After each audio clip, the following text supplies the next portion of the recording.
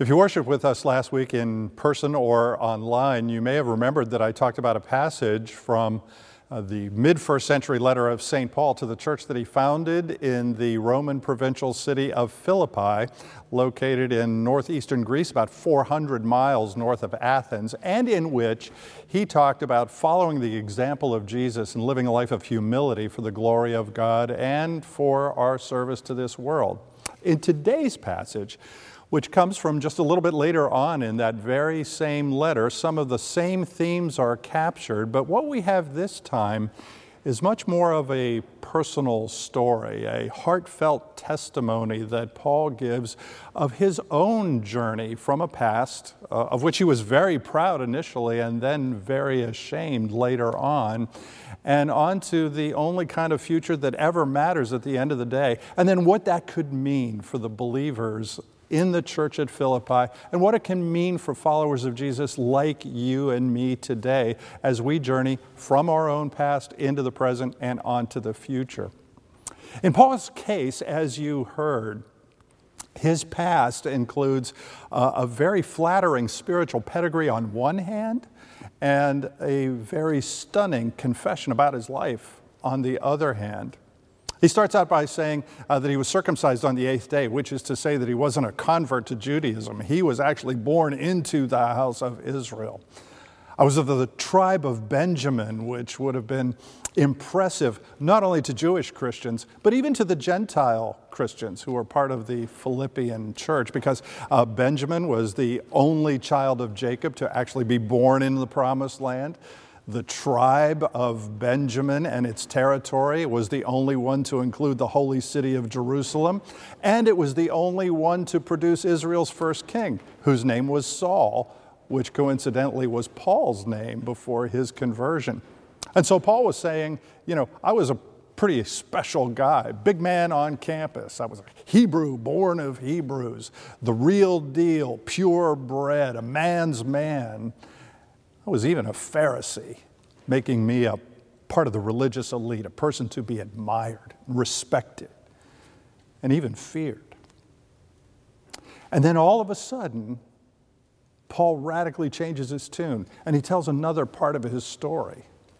And it's a very unpleasant, painful, ugly part of the story where he confesses even to the Philippians that he was a one-time persecutor of Christians, which is to say that Paul went out rounding up Christians in places like Damascus and bringing them back to Jerusalem for arrest and trial and even execution. In fact, Paul was there for the execution of the first martyr that we read about in the book of Acts.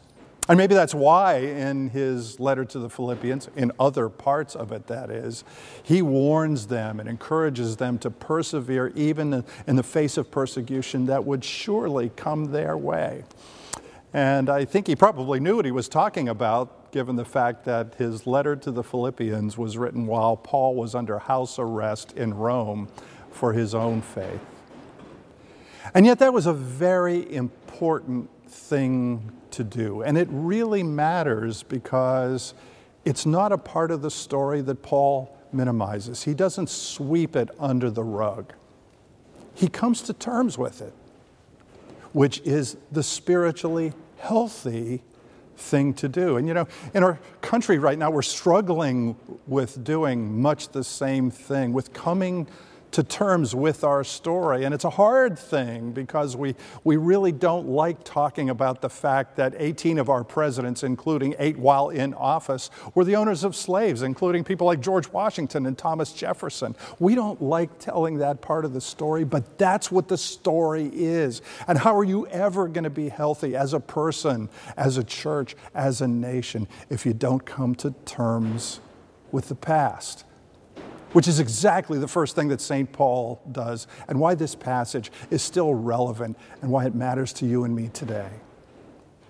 The second thing that he does is also hard for a lot of people to do, and that is he lets go of the past, or in his own language, he throws it away and even looks at it as rubbish or a trash, in effect saying to the Philippians that, all those credentials and all those laws and all that anger and all that hatred were just nothing but garbage compared to the surpassing value of knowing Jesus as my Lord, who makes it possible to leave the past behind and to throw it away, and make it possible for Paul to do the third thing that he mentions, and that is move on, go forward, to live a new life as a child and a servant of God.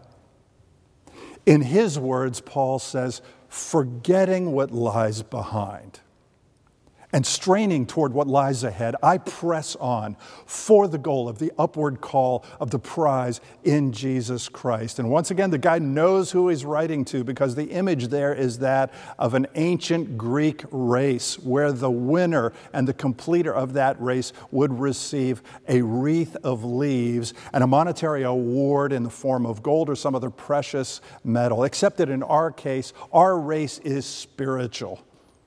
And the prize is glory. And this one has been won for us by Christ at his cross, who gives us the crown of life.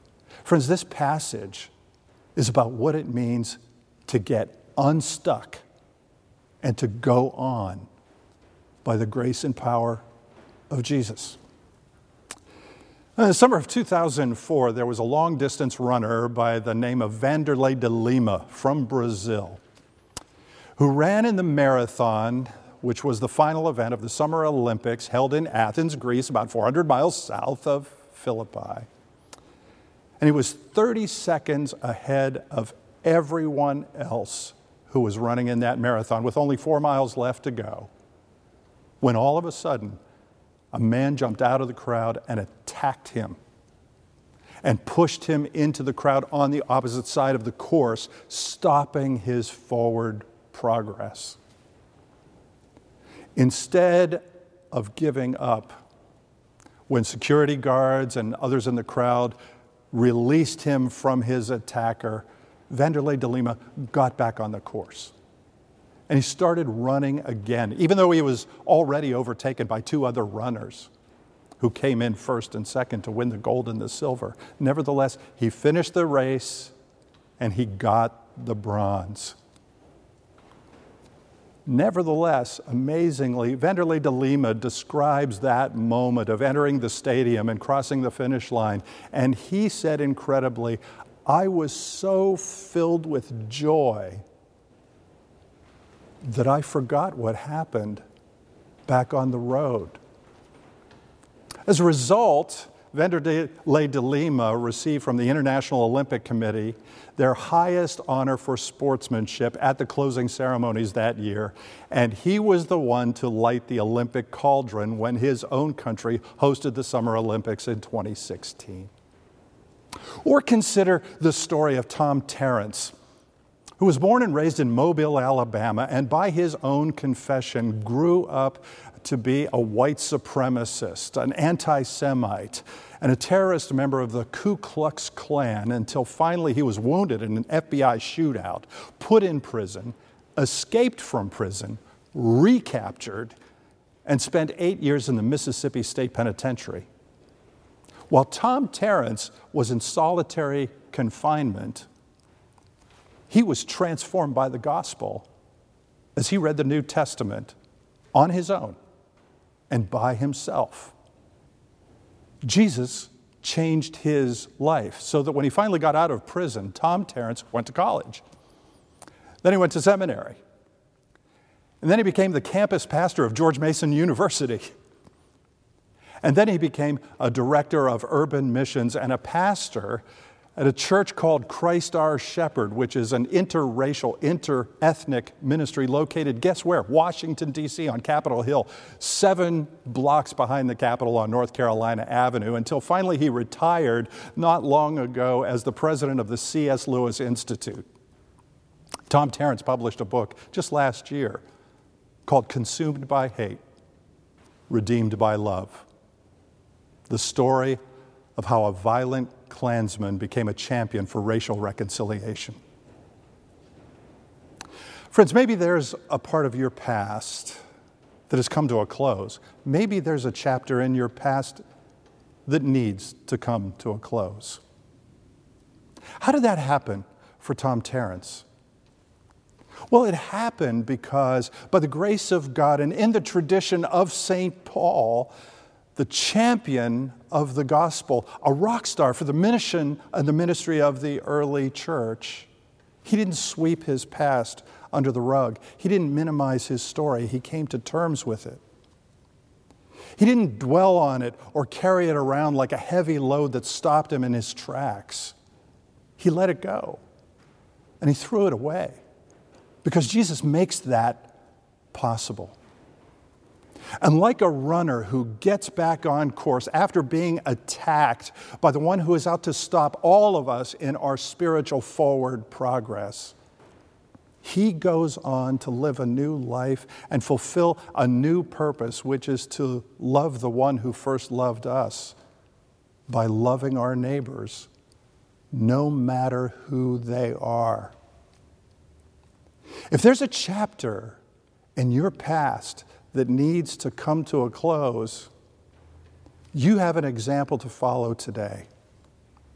In the church's greatest and first missionary, a rock star for the gospel, and a couple of examples of others who are a little more recent in our history. And it may include taking a look at all of the things that have been slowing you down. It may include coming to terms with the fact that your identity, your value has been based on your credentials or your pedigree or your background or your accomplishments. Or maybe it was something that you did. Maybe you mistreated somebody. Maybe you lied.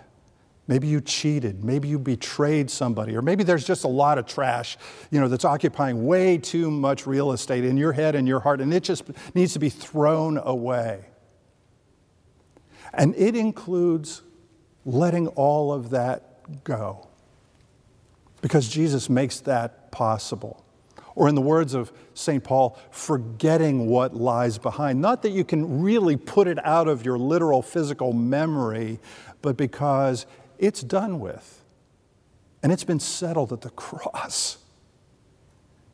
And then it culminates in going forward and moving ahead joyfully as a person who's been forgiven, who's been redeemed, and who is eternally loved by the God of this universe.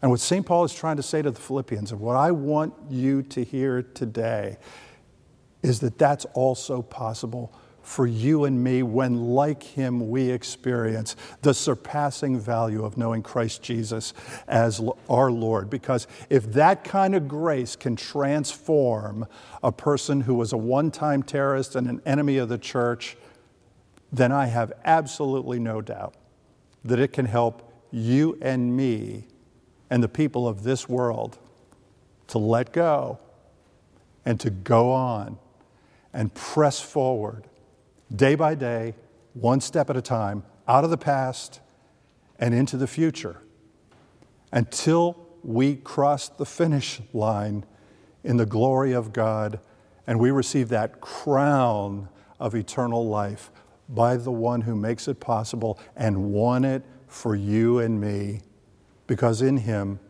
the best is yet to come, because in the words of St. Paul to the church in the great city of Philippi, Jesus Christ has made us his own, and he is ready to write the next chapter in your life. In the name of the Father, and of the Son, and of the Holy Spirit. Amen.